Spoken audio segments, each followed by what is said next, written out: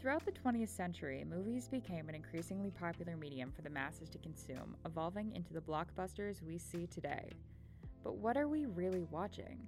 Come with me as I explore the various elements that go into making a movie and how they impact how we perceive a story.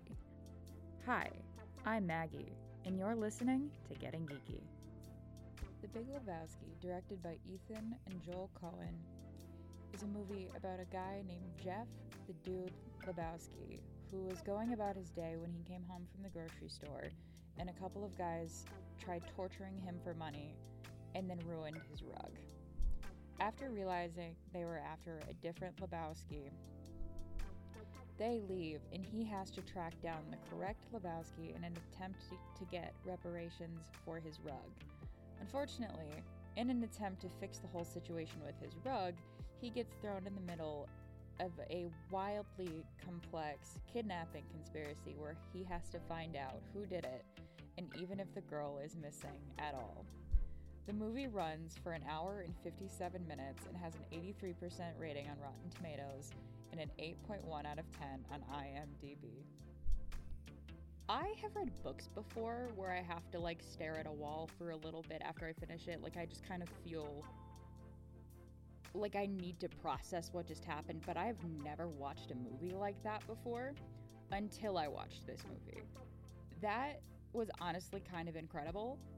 It didn't make a lot of sense, but I loved the characters, and they're just it was really interesting. I was confused the entire time in the best way. But before I even think about the plot, the characters were so cool. And first of all, it started with a narrator.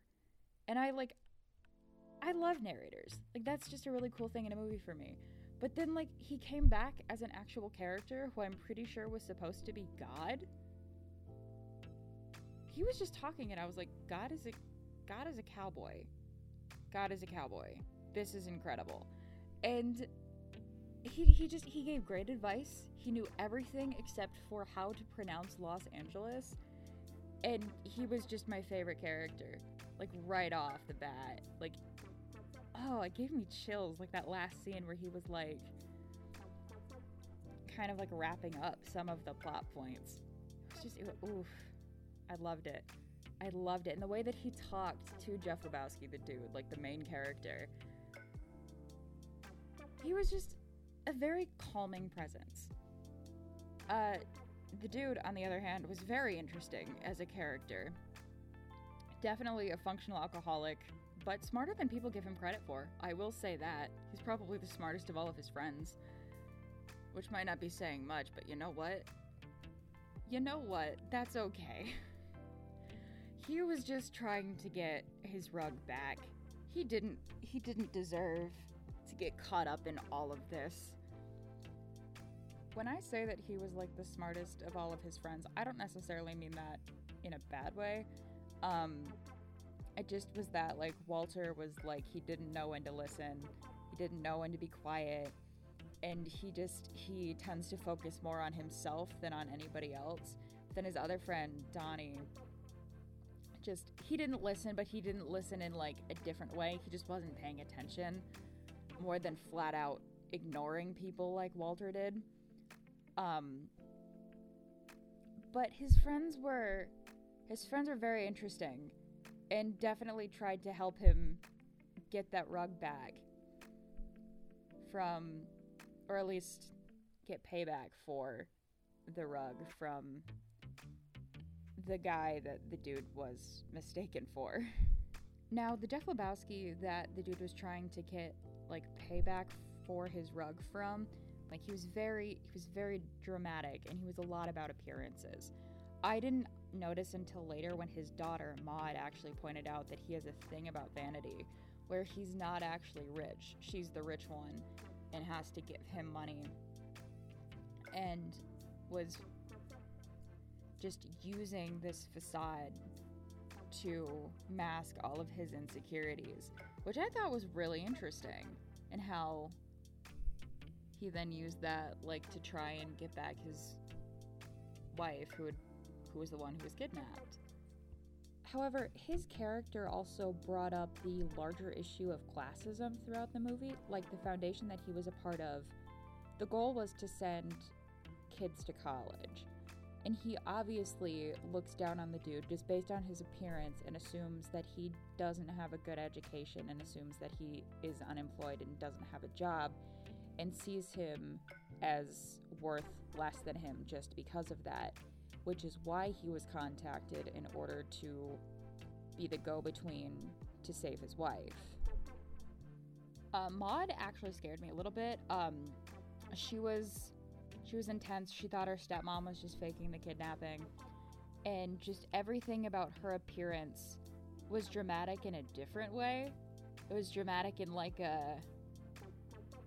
I don't want to say cult because that's not the right word, but the first time she was ever in a room, I kind of just assumed that she was the leader of a cult. Like, that was the only explanation I could come up with for her until she introduced herself. Because that's how she presents herself. I think my favorite thing about her, though, was that she kept bringing up feminism, which technically feminism did seem to be like a pretty big part of the movie in its own very unique way. But she in particular had it focused around women and just like the idea that using derogatory language is bad. And she made a comment about how women's bodies make men uncomfortable if they're not presented in a way that men want them to be presented. And you know what? She is exactly right. She is exactly right. That was probably one of my favorite parts of the entire movie. I could have listened to that speech all day because she was right. And like, as weird and roundabout as the feminism in this movie was, that was one scene that they definitely did right. That, and when the dude was like drugged at a party, he makes a comment to the chief of police in Malibu that the line is, "Mr. Treehorn treats objects like women, man." And I know that women and objects are like supposed to be flipped around, and like that was definitely just done for the comedy of it, but it was probably one of my favorite lines. Just because, yeah, he was right. And in their weird little, like, way, they were trying to make that point. That you shouldn't treat women like that. And in such a weird movie, it almost felt out of place. But at the same time, it totally didn't. Like, it was really cool. But also, side note, this movie did not pass the Bechdel test. That was ironic. There was, like, 2 women in the movie. No, there were 3 women. 2 of them were named. They were never in a scene together. I would even point out that it was more ironic yet that the 2 named women were literally pitted against each other. Like, they were never in one scene, but they were specifically framed so that it seemed like they were in a conflict with each other, since the daughter thought the stepmom kidnapped herself. And I don't really remember many of the lines that the stepmom had, except for like that one scene at the beginning. But I can't imagine that she had a good relationship with her stepdaughter if her stepdaughter thought so little of her. Yes, so as much as they were trying for feminism, they just didn't pass the Bechdel. Very fun. Loved that. One thing that I really liked about this movie is they had 2, like, main settings almost, because the bowling alley was kind of like the dude's home base. Like, that was where the dude, Walter, Donnie, and all of the other random side characters that they had minor conflicts with always were. They were always at the bowling alley. There was always a tournament going on. There was always something happening at the bowling alley. Even the weird dream sequence took place in a bowling alley. The whole dream sequence was... I didn't understand a minute of that. I'm pretty sure I just tuned it out, but I know that, like, from what I watched, of that scene. It was a lot like a Salvador Dali painting. And I even found, I was looking up the directors, and The Atlantic did an article on them, and it reminded a lot of people of a Salvador Dali painting, just in how abstract and like loopy, I guess is the word that I'm looking for, that whole scene was. But it all took place in a bowling alley. Everything else happened in a car, particularly the dude's car, which looked like it was held together by duct tape and like a prayer. That thing was falling apart. When the Russians finally burned that thing, I think I breathed a little bit of a sigh of relief because the car could finally rest. The car was its own character, just with how it, like, he got carjacked and then he got in a car accident and then his windows got smashed. Like, the car went through so much. Like, beyond anything that a character in this movie went through, including the Russians who, like, lost body parts. That car went through everything. Have I even talked about the kidnapping yet? I don't think I have, and, like, that was kind of the point of the movie, so I should probably talk about that, right?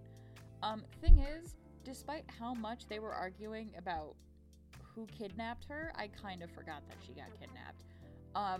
Just with everything else going on, I kind of lost that at some point, and when they found her and everything, I was like, oh, her.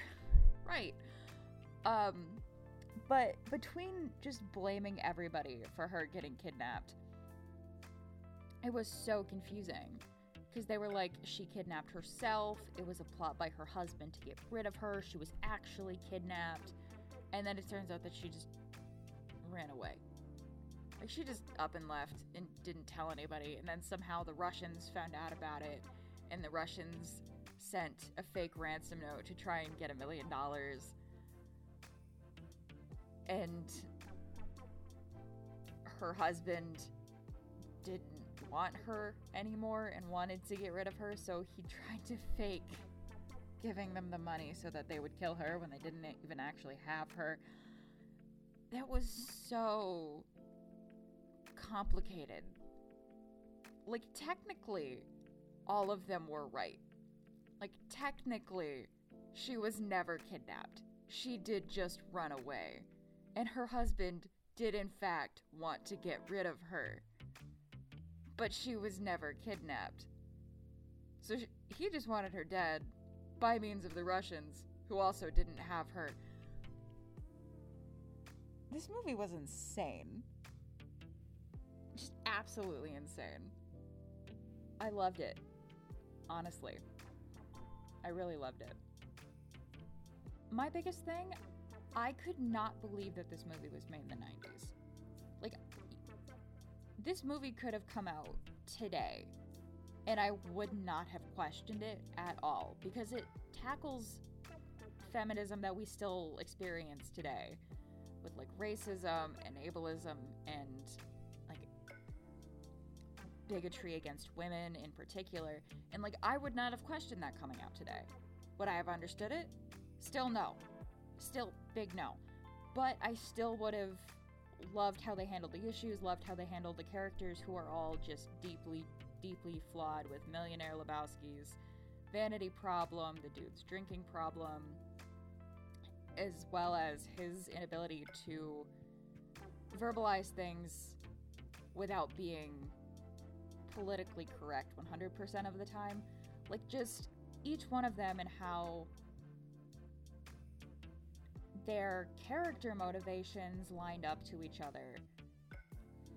Just, that could have come out today instead of in the 90s. And I still would have loved it. I wouldn't have understood it, but I would have loved it. And I would have appreciated it just as much. Would I recommend this movie? Honestly, yes. Yes, I would. It's very strange. I'm still not totally sure, like, exactly how I feel about it, other than I liked it. But it's really funny. The cast is great. And if you can get past how strange it is, it's worth a watch. It's actually available for free on the platform Peacock if you are interested in watching it. It's very good. Want to get involved? If you want to help me pick what could be next week's movie, Go ahead and fill out the Google form that's linked in the bio of both my Instagram at getting_geeky and my Twitter at getting_geek. Listen in the same time next week. See you later.